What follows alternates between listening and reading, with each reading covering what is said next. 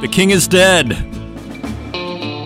James Dines, master newsletter writer, the great of the greats of the speculators. You have to look wrong to be right. One of my favorite sayings by the great James Dines. 1931 to 2022.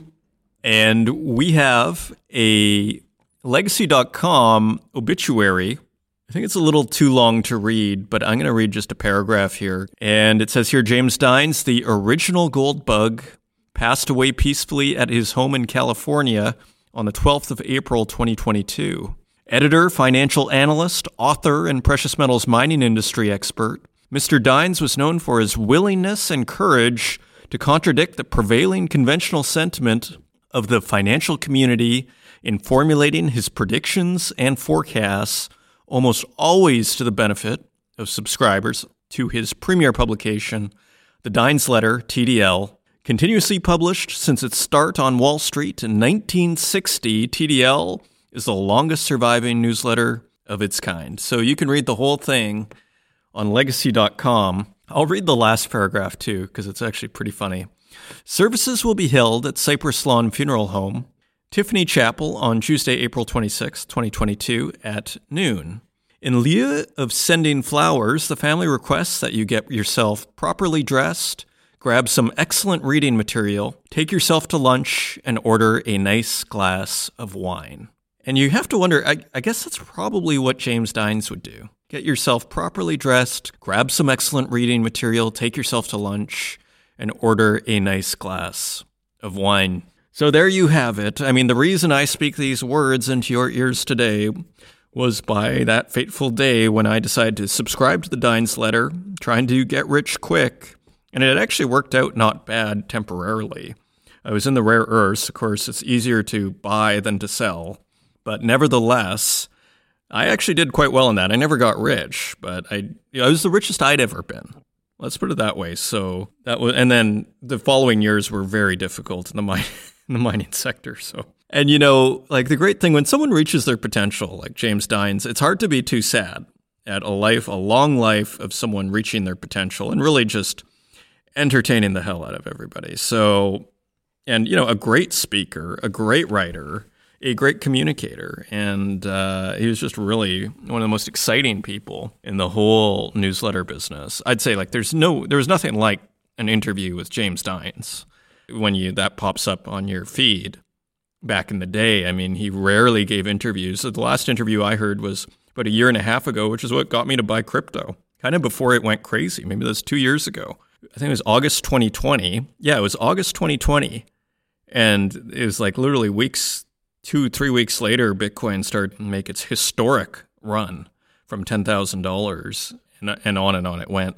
So yeah, he still had it. There he was, probably 89 years old.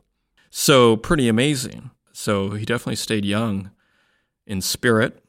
So our condolences to the Dines family. And so coming up this show, we're going to do an Alcoa conference call. I thought that might be a really interesting way to take the temperature of what's going on out there. And sure enough, it was interesting.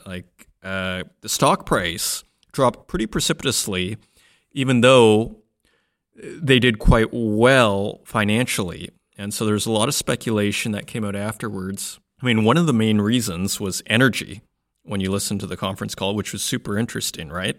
Because you buy these stocks thinking, aluminum's going to the moon, and then all of a sudden their energy costs are going to the moon as well.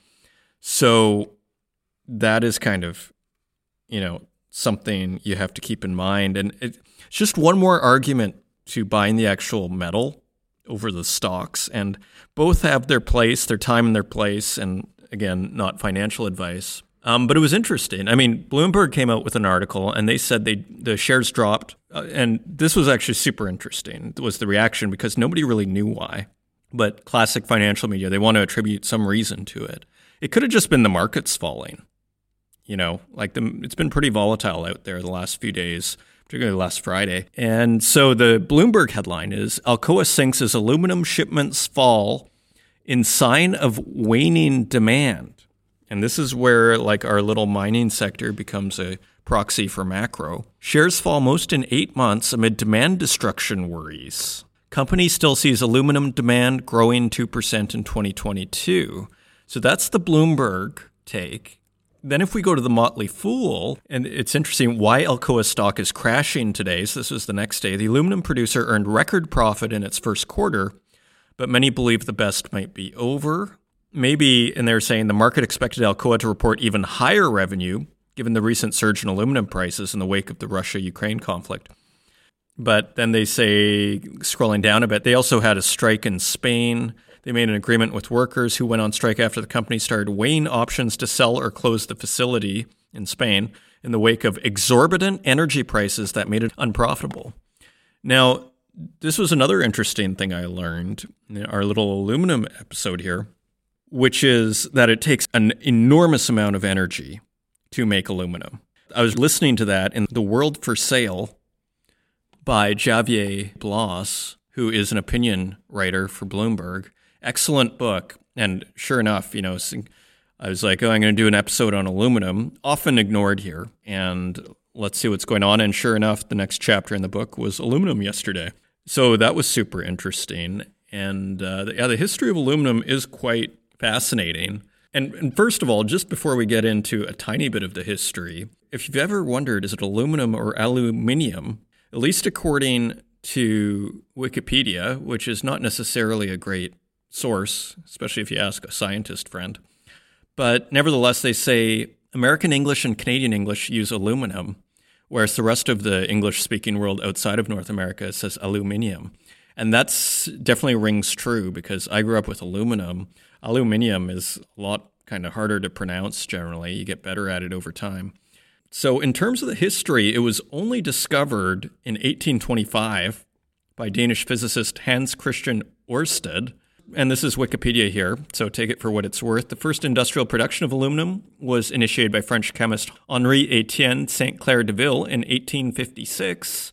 Aluminum became much more available to the public with the Hall-Héroult process developed independently by French engineer Paul Héroult and American engineer Charles Martin Hall in 1886, and the mass production of aluminum led to its extensive use in industry and everyday life. And finally, in World Wars I and II, aluminum was a crucial strategic resource for aviation. And this is super interesting, right? And it makes sense. It's a really strong metal, but it's super light, as anybody that's drank a can of Coca-Cola knows. Those things, it almost weighs nothing. So it's kind of a magical metal and used a lot in transportation and, of course, very useful for war. Now, there is a history, too. It goes all the way back, the word alum goes all the way back to Herodotus, interestingly, which is the first written record of alum. And another interesting aspect of aluminum is there's bauxite, and then there's alumina. And from what I understand, bauxite is the earth that holds the alum. And from bauxite, you get alumina, and that's a whitish powder, as far as I understand. You can, I don't know if I'd say distill it to, but reduce it to. And then from alumina, you can create aluminum. So a key part of our modern world. So, and another final thing, so we're back to this energy issue. So in The World for Sale, they said that traders sometimes called it congealed electricity because it takes so much power, referring to aluminum. It takes that much power to make it. Another interesting fact, so Alcoa, I believe, was the first aluminum company. One of those guys that we were talking about earlier helped start Alcoa, and they had such a stranglehold on the industry that a court forced Alcoa to dispense of its international subsidiaries from itself. So Alcoa split off, and that's when Alcan, the Canadian aluminum producer and smelter, was created in 1951. Now that got sold in 2007 to Rio Tinto, and now it's like, a major part of their aluminum portfolio. And of course, that's by Saguenay, Quebec, their smelter. I wonder, it probably is using the hydroelectric power that Quebec produces. I don't know that, but I suspect. And back to that energy usage stuff. So anyway, so we're going to go into Alcoa's conference call. And again, as always, it's all very interesting in how it just says, it really is a window onto what's going on, say, with energy and Russia, major topics of discussion in the narrative, and even these strategic metals. You remember that railway story that also hurt Alcoa this quarter, the rail strike in, I think, BC. So very, very topical. So lots to get to here. If you want to find us online, you can find us at northernminer.com. You can find us on Twitter at Northern Miner, and on Instagram at The Northern Miner, and on Facebook, LinkedIn, and YouTube. And wherever podcasts are available, including Spotify, Apple Podcasts, Stitcher, and SoundCloud. And with that, let's turn to the news. And turning to the website, Shelby Yee and Alex Dorsch named Young Mining Professionals of the Year. So big congrats again to Shelby Yee and Alex Dorsch. This is by Carl A. Williams, and he writes, the winners of this year's Young Mining Professionals YMP Awards are Shelby Yee of privately held Rockmass Technologies and Alex Dorsch of Chalice Mining.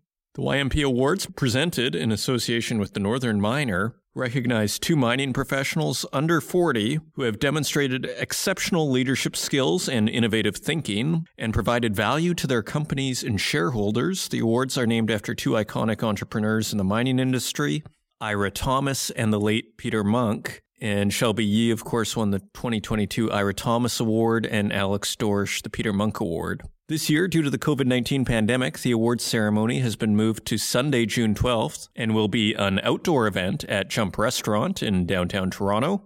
Since last year's awards were presented online, the organizers invited Maggie Lehman and Matthew Fenton, that year's winners. And finally, the sponsor of this year's event are Barrick Gold, KPMG, Kessels, Brock and Blackwell, and the Northern Miner. So congratulations to both Shelby and Alex. A wonderful award, and I'm sure that'll be a great night. Vital Metals blazes path to commercial production with Canada's first rare earth mine. I remember James Dines recommending Avalon Rare Earth Metals back in the day. It did okay. I think it went up to $9 from $1.50. It was one, I probably got in at $3 or something. Yeah, that was a good one. Okay, so this is by Blair McBride, a new name here. And it says it's a year of many firsts for Australia's Vital Metals and its rare earth elements operation in the Northwest Territories. So Australia's Vital Metals is the current owner. It used to be Avalon. And continuing on, following the establishment in 2021 of Nikalako, Canada's first rare earths mine, Vital's Yellowknife-based subsidiary, Cheetah Resources, will this week ship its first load of mixed rare earth concentrate to a processing facility in Saskatchewan. Isn't this great? This is just music to my ears, like Canada getting it together. David Connolly, Cheetah's Vice President of Strategy and Corporate Affairs, said the 500-ton load will be shipped by road or rail from the southern port city of Hay River, Northwest Territories, to Saskatoon, Saskatchewan, my home turf. Quote, we are excited, he said. Strategically, it demonstrates that Northern Canada is emerging as a cornerstone of the critical mineral supply chain for Canada and its allies. Yeah. It's funny. That's war talk, hey? Canada and its allies. Vital acquired the near-surface resources at Nikalako from Avalon Advanced Materials in 2019. You got to wonder on the timing on that. Those guys held on for 9 years. But who knows? Maybe it was already starting to pick up by the time they sold and got a good price for it. I don't know. Anyways, it's a nice long article. And it goes into the Saskatoon Rare Earth Processing Plant, so check that out. northernminer.com, great article there. Another article, as demand for critical minerals rise, Canada's North hopes to be a clean player. This is by Naimul Karim. This week, Canada's Minister of Transport, Omar Alghabra, traveled nearly 5,000 kilometers from his base in Ontario to Yellowknife in the Northwest Territories, not to make a new announcement, but to promote elements of this year's federal budget tabled in early April that allocates a massive $3.8 billion to support the country's critical mineral sector. Standing in front of an Air Tindy plane at Deton Cho Logistics, Alghabra said, quote, "There's a reason why I came up here," end quote, and then talked about how the resources in the region are among the country's richest and the good work that the territories have done to, quote, "understand," end quote, "their natural resources and to find ways to extract them in a sustainable way." And scrolling down, while resources in the north may be prevalent, most mines and projects aren't connected to the grid and largely depend on diesel for power, which runs counter to the use of many critical minerals to decarbonize the economy. And we have a quote from Tom Huffer, Executive Director of the Northwest Territories and Nunavut Chamber of Mines, in an interview with the Northern Miner. Quote, "There's an irony in all this. Here we are trying to produce critical minerals and we are having to use fossil fuels. That's just not the best situation, and so we would like to see those mines supported with green power." Well, there is going to be a transition. Northern infrastructure deficit. I don't know what's taking so, actually, I guess I do. Canada is an enormous country, but I don't know. I feel like this is a problem we've known about for decades, which is that the North doesn't have much infrastructure, but I just assume that they are going to build. I guess we should just be relieved they're building it out here. And frankly, that it's being discussed. We have another quote from Huffer. Quote, "The two territories have the biggest infrastructure deficit. We don't have roads, ports, railway lines, but at the same time, because we're so big, we include a number of geological provinces, which means a lot of mineral potential. We are a bit up against the wall when it comes to power." And he also says, quote, "Our diamond mines can't bring in LNG on a seasonal ice road because then they need to pay too much money to keep the stuff refrigerated." So, I just think with all of the concerns about supply chains and everything, Canada's north is a no-brainer. And yes, it will be expensive. Yes, it is enormous, but I think we have to see that as a positive, not a negative. We are so lucky, Canada is so lucky, that it's too big. So it's a wonderful problem to have. So let's get to it. The talk has begun. And look, they just put $3.8 billion. I guess this is huge. It's considered a lot of money. I don't know. In the era of money printers, it seems like a decent amount. I don't know why this hasn't been allocated the last 10 years. Lest I become political here, speaking of politics, Mexico passes mining reform nationalizing lithium. So there's a head turner by Cecilia Jamasmie. Let us look a little closer here. Mexico has officially nationalized its lithium industry after the Senate approved by 87 votes in favor, 20 against, and 16 abstentions the mining reform proposed by President Andres Manuel Lopez Obrador, which gives the state exclusive rights over the battery metal. The law, which came into force on Thursday, was approved in record time, only 2 days after it being introduced by Lopez Obrador to Congress. The bill elevates lithium to the category of, quote, strategic mineral, end quote, declaring the exploration, exploitation, and use of lithium to be the exclusive right of the state. It also includes a clause allowing the state to take charge of other minerals declared strategic by Mexico. The executive now has 90 days to create a new decentralized body to deal with all lithium-related matters. And finally, since taking power in 2018, Lopez Obrador has fought to reverse resource reforms under previous governments, which opened up the oil and electricity sectors to private investment. He has pushed a resource exploitation model that gives priority to state-controlled companies. Jurisdiction, even previously once thought of as from the private sector as reliable countries like Mexico, Peru, and Chile, it's just getting more challenging for these guys. And who's going to take that risk anymore? I think the premium on what's considered politically safe jurisdictions from things like nationalization, one can only imagine the premium goes up on places like Canada and the US and maybe Europe. Now, this is another interesting little wrinkle in this story. The president said his administration will review all lithium contracts, which casts a shadow of doubt over projects already being developed in the country, including the one held by Bacanora Lithium in the country's northwest. The company, owned by China's Ganfeng Lithium, owns the giant Sonora project, which is slated to produce 35,000 tons of the metal per year starting in 2023. The law would likely bring trade tensions with the country's northern neighbors, as it is said to violate the United States-Mexico-Canada Agreement, USMCA. Well, everybody's just breaking rules left and right now. It's kind of just a sign of the times, and it's not a good sign, is it? Continuing on, Chile Constitution drafters reject mining adverse proposal. Chile Constitution drafters reject mining adverse proposal. This is also by Cecilia Jamasmie.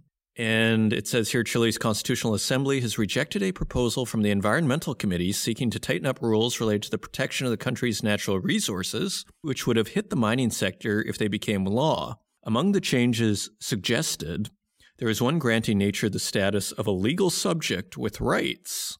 This is like the reverse of, it's like calling a corporation an individual. Now they're calling nature an individual.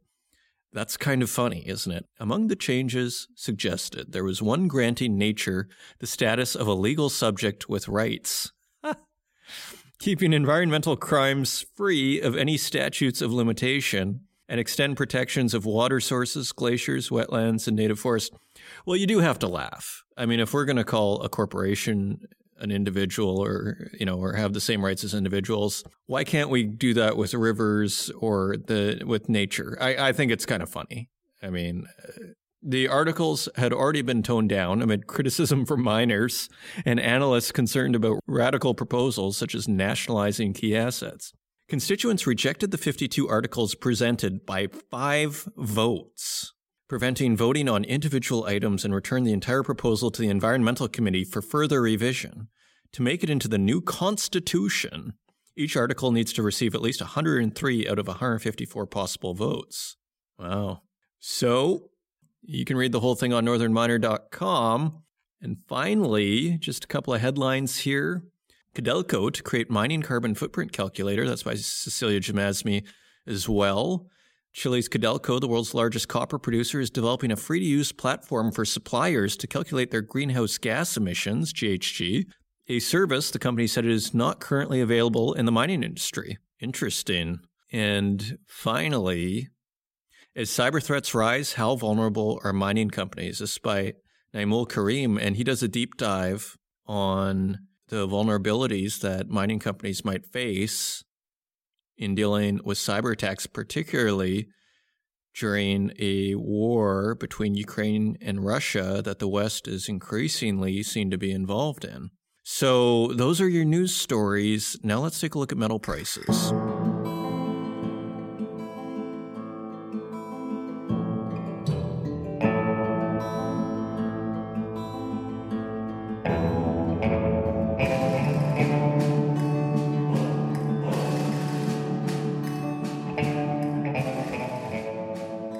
And turning to metal prices, we'd like to thank our friends at mining.com/markets for providing us with these prices each and every week. And before we begin, because we haven't hit it yet, is the U.S. 10-year bond, which we always like to mention during the show for contrast, is at 2.749%. So it has come down from 2.88 last week. So it is basically down 0.14%. So kind of coming back from that 3% level. I think I saw it at 2.96 last week. Turning to gold, it is now trading at $1,905.46 per ounce. That is $71 lower than last week, so big fall there. Silver is at $23.59 per ounce. That is $2.33 lower than last week. Platinum is trading at $922.51 per ounce. That is $94 lower than last week. And palladium is trading at $2,248.15 per ounce. That is $127 lower than last week. And turning to our industrial metals, copper is trading at $4.50 per pound. That is 16 cents lower. Aluminum is trading 7 cents lower at $1.40 per pound. Lead is trading 5 cents lower at $1.07 per pound. And nickel is trading 27 cents lower at $14.81 per pound. Tin is also trading lower at $18.36 per pound. That is $1.29 lower than last week. And cobalt is 2 cents lower at $36.97 per pound. And zinc is also lower at $1.94 per pound. That is 9 cents lower than last week. Zooming out, I think what we see here is fear. I think people are increasingly getting worried about a 2008 type event, that the whole risk on trade is getting unwound. You saw it there as we were discussing at the top of the show, that Bloomberg article, that there's this concern that demand is starting to get destroyed, that there is demand destruction. And so even though, say, Alcoa did quite well from a profit perspective in the first quarter, I think there is a sense that demand, in other words, that recession is on the horizon. This is the big fear. And so I think that's what we're seeing here in the metals. And we can't forget, and you go, well, why is gold going down? Don't forget, in 2008, gold also tanked with everything else, and then it came back faster. That's basically how I think it performed that way with COVID as well. I don't really recall. But generally speaking, gold, everything generally goes down against the dollar. And what used to be bonds, although bonds not as clear anymore, but basically everything goes down at first, and then people go back into gold maybe faster because maybe they feel safer and it's already down. And those are your metal prices. And coming up in this week's feature content, we are taking a look at the Alcoa conference call, and it features President and CEO Roy Harvey and CFO William Bill Oplinger, who discuss rising energy costs, leaving Russia, shipping challenges, and ongoing environmental initiatives towards zero carbon smelters. So I have abridged some of this for you, dear listener, in order to make it, to just give you the highlights. So if you want the full thing, of course, go to Alcoa's website. Otherwise, here you go, the highlights from this quarter's conference call by Alcoa. I hope you enjoy it, and I will see you on the other side.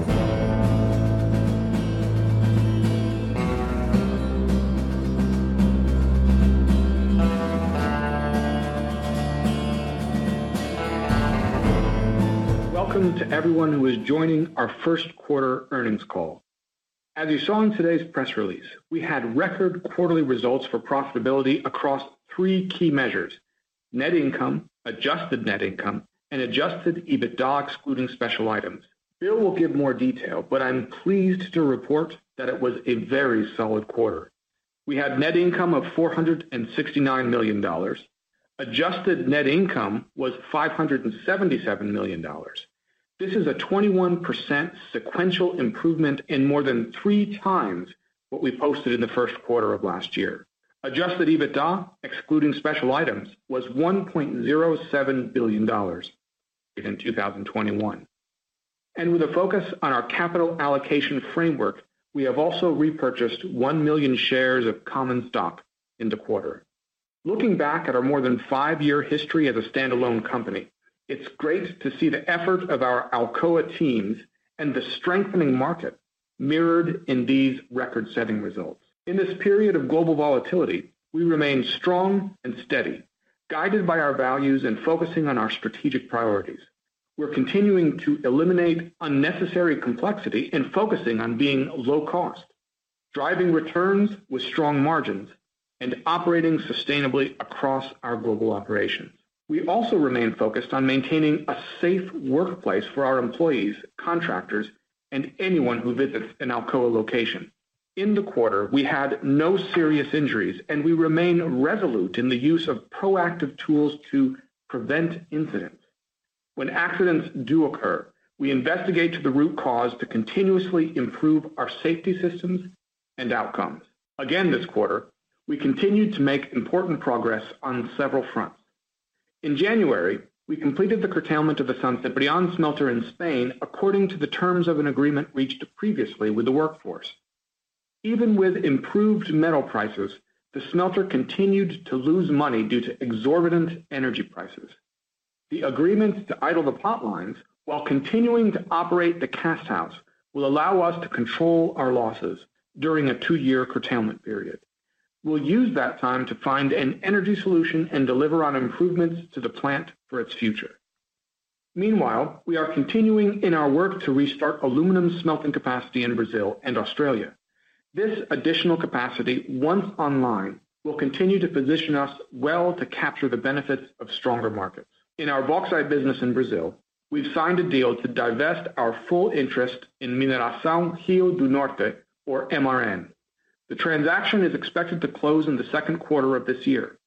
Following this divestiture, we believe we will remain well positioned in the bauxite business, with high-quality reserves across our global system, and particularly in our Juruti mine in Brazil. The transaction avoids potential capital costs in the future and allows us to focus future bauxite investments into 2 Brazilian mines we own and operate. Next, we recorded $77 million in restructuring charges in the first quarter related to the 2019 divestiture of 2 Spanish smelters, Avilés and La Coruña. We offered to resolve various legal claims related to the sale of those assets, and former employees unanimously agreed this week to accept our proposal. Upon satisfaction of all agreed upon conditions, this settlement is expected to avoid the potential for costly and lengthy litigation. We are continuing to pursue legal actions against the entity that purchased these assets and failed to meet its promises to our former employees. Finally, the fundamentals of the aluminum business remain strong, and the work we've done over these past several years has enabled us to operate efficiently and capture benefits from positive markets. In the quarter, we saw the average realized price for aluminum increase sequentially 14% to more than $3,800 per metric ton. And that's a good pivot point for Bill to detail the full results, including the positive impact that these strong metal prices had on our adjusted EBITDA. Bill, please go ahead. Thanks, Roy. The first quarter of 2022 marked Alcoa Corporation's highest net income and adjusted net income in its history, as well as the first time recording over $1 billion of adjusted EBITDA, excluding special items. Revenues of $3.3 billion were up $423 million, or 15% year over year, but slightly lower sequentially on logistics-related shipment delays. All earnings measures increased both year over year and sequentially. GAAP net income of $469 million was $294 million higher than the prior year quarter's $175 million, and was $861 million higher sequentially. Special items in the quarter included $77 million related to a settlement offer made to the workers of the divested Avilés and La Coruña smelters in Spain, which would be paid upon their collective acceptance, and $58 million for asset impairment relating to the company's planned sale of its interest in the MRN bauxite mine. Adjusted net income of $577 million was up $427 million year over year and was up $102 million, or 21% sequentially. Adjusted EBITDA of $1.07 billion improved $551 million year over year and was $176 million better sequentially. Let's look at the drivers for adjusted EBITDA. In the first quarter, the majority of the benefit of higher realized aluminum prices, up $479 per ton sequentially, translated into higher adjusted EBITDA. Other positive contributors were stronger product premiums and customer mix in both the alumina and aluminum segments, as well as the lower costs and other related to intersegment profit eliminations of approximately $64 million and improvements related to the San Ciprián smelter curtailment contributing $62 million. As expected, those improvements were partially offset by higher raw material costs in both the alumina and aluminum segments, as well as higher energy costs at refineries, primarily in Spain, and lower hydropower sales prices in Brazil. Volume was unfavorable in all 3 segments, partly because of fewer days in the quarter, but also due to lower production in Australia and shipment delays in Canada due to rail car availability. Despite the challenges, production costs were up very little sequentially and demonstrated overall strong cost focus. For more perspective on our strong margins, let's look at the relationship of realized sales prices compared to cash costs in the alumina and aluminum segments. These charts show a simplified view of our cash cost structures for the alumina and aluminum segments over the last year compared to third-party realized prices. The focus is on raw materials and energy costs, the areas where we receive the most questions from our investors. Looking at alumina over time, you see that both energy and raw material costs have increased somewhat, while the remainder of the costs, including bauxites, have been mostly flat. The relatively muted rise of these costs reflects the benefits of our integrated system and co-located mines and refineries, low caustic soda use, global procurement strategies, and long-term energy contracts. Our main spot energy exposure is at our San Ciprián refinery in Spain. Reflecting broader market conditions and industry cost pressures, the realized alumina price has increased substantially, more than offsetting our cost increases, and spot index prices are currently similar to the 1Q average. An even more pronounced effect is seen in aluminum.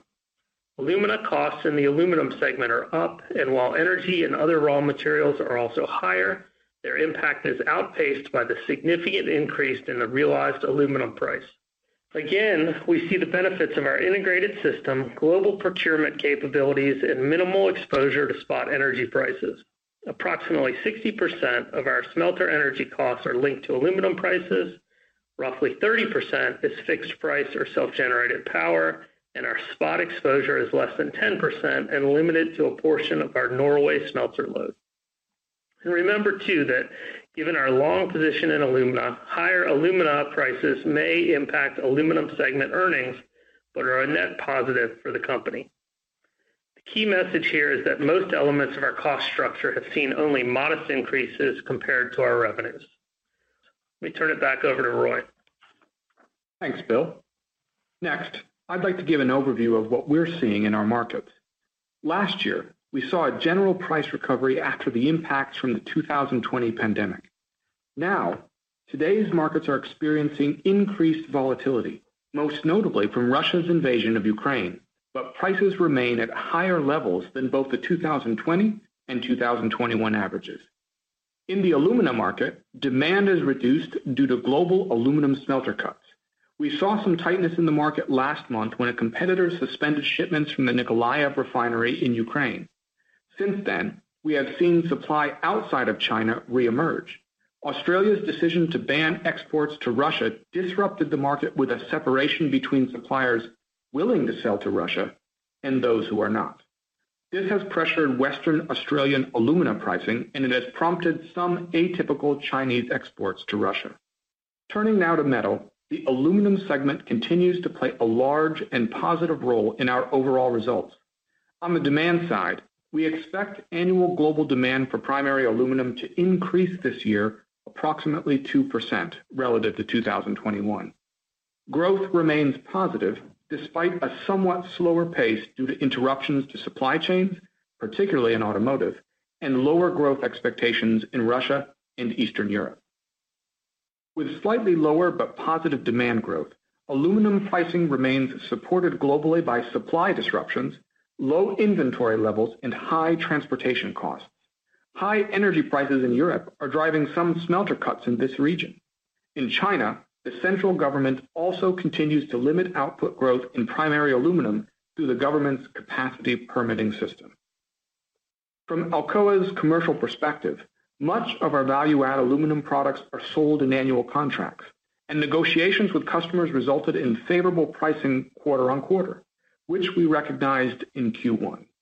Regional premiums also remain high in markets where we produce, reflecting underlying physical tightness and logistics costs. Additionally, we are seeing year-on-year growth for our line of sustainable products in our Sustana family. We expect threefold increases this year in the total volume of sales for Ecolum, which is our low-carbon aluminum brand, and Ecodura, which is our aluminum product made with at least 50% recycled content. Notwithstanding the current volatility in the markets, we continue to expect positive fundamentals in alumina and aluminum due to favorable structural changes, including a drive towards more sustainable solutions. These shifts should provide advantages for a low-carbon operator like Alcoa. As I said at the top of this call, Alcoa is strong and steady, an outcome of the work that we've been doing over these last several years to build an even stronger foundation, including a healthy balance sheet. This work has been vital to ensure success through all market cycles. Importantly, we've worked to ensure that we have a lean and efficient operating structure. Our Alcoans, as usual, have been working with diligence. As an example, The teamwork in our procurement group has been vital in helping us manage our raw material costs and work through various logistics challenges, especially important in this current environment. In our operations, we're also working to use our raw materials very efficiently. Our global refineries, as an example, are well positioned in this context. They use, on average, less caustic soda than most of our competitors. This is important as caustic soda is a key ingredient in the refining process. We use less caustic due to a variety of factors, primarily the high-quality bauxite from our integrated mines and the fact that we keep our refineries fine-tuned for our raw materials. Regardless of the situation, we have the processes and procedures to react efficiently. And when something new arises, we quickly adjust while maintaining overall stability. A good example of this is when we decided last month to cease buying raw materials from or selling products to Russian businesses. While we do not have operations in Russia, a multidisciplinary team helped us act decisively, and we've worked to mitigate the financial impact. As I explained to our employees in a letter following our decision on Russian businesses, we acted in alignment with our values, and we continue to hope for an end to this crisis. As we continue to manage through what have been turbulent times, first from a pandemic and now the unease from the situation in Ukraine, it's important to emphasize that we remain well positioned for the future. We closed 2021 in our best financial shape ever, and we remain lean and cost-focused. We have low debt, well-funded pension obligations, and a cash balance that stood at $1.6 billion at the end of the first quarter. We have top-tier assets that are strategically located to supply the world with the materials it needs now, including developing breakthrough technologies for tomorrow. We are building an operating portfolio that is cost-efficient, restarting capacity where it makes economic sense to do so, such as Alumar, and some modest capacity at Portland Aluminum in Australia. We have a clear vision to reinvent the aluminum industry for a sustainable future, supported by a technology roadmap that has the potential to decarbonize production processes, differentiate Alcoa, and create value for our stockholders. Our work on the ELYSIS joint venture continues to progress. Last month, we were excited to see Apple announce that they'll use metal that is being produced at R&D scale for the iPhone SE. It's very exciting to see a technology that we first developed at the Alcoa Technical Center outside of Pittsburgh come to fruition via the ELYSIS technology. This is truly revolutionary, producing metal without any direct greenhouse gases and instead producing oxygen as a byproduct. Once ELYSIS technology licenses are available from 2024, the first full-scale commercial application of this breakthrough process could be running within 2 years. In addition to reinventing aluminum smelting, we're also working to unlock a new recycling technology that will use low-value scrap, removing impurities through a proprietary process that will produce high-purity aluminum. The output from this process will surpass the quality of what's produced at a conventional smelter. In refining, we were proud to announce last week that both the national and regional governments in Australia have agreed to provide funding for development of electric calcination, a process that would use renewable power to fuel the last stage of alumina refining. When combined with another technology known as mechanical vapor recompression, which also has funding in Australia, there is the potential to decarbonize alumina refining. These two technologies are built into what we're calling our Refinery of the Future initiative, which has the goal to lower the cost of constructing a refinery, eliminate fossil fuels, reduce freshwater usage, and minimize and eventually eliminate deposits of new bauxite residue. Finally, summing it all up, I want to leave you with a few key points from the results we issued today. First, despite volatile markets, we delivered. We continue to execute on our strategies to deliver solid results, including providing a 50% return on equity in the quarter. Second, our strategies are working. We've strengthened our company and our operating portfolio, including restarting capacity when it makes economic sense and, when necessary, executing on curtailments or divestitures according to our portfolio review process. Third, we are rewarding our investors. In the first quarter, we paid our second consecutive cash dividend. Also, we executed another tranche of our share repurchase authorization in accordance with our capital allocation framework. These actions, again, reflect our strength and our positive view of the future. And finally, we are excited about our future. Looking back through our history, it is clear that we have delivered on our purpose to turn raw potential into real progress. And as we look toward the future, we will continue to drive value and to redefine what aluminum consumers should expect when it comes to sustainable production and products across the aluminum value chain. And there you have it, another episode in the bag. What a big episode. I'm really glad I was on the air and that I'm doing this podcast to announce James Stein's passing. That might sound weird, but yeah, no, I just think he's one of the great thinkers of the last 50 years. And it's an honor to really just give the news and just give my take on that great soul. Otherwise, we have an awesome interview lined up for next week with Rowan Reddy. I'm going to ask him about these stocks, see what he says. And he doesn't really comment on the individual stocks, but we'll see if we can get anything out of him as to what is going on with these mining stocks and all the weird PEs and valuations we were seeing last week. I hope you enjoyed the show. If you want to help out the podcast, leave us a review in the Apple Podcast directory. Share it with your friends. Until next week, take care.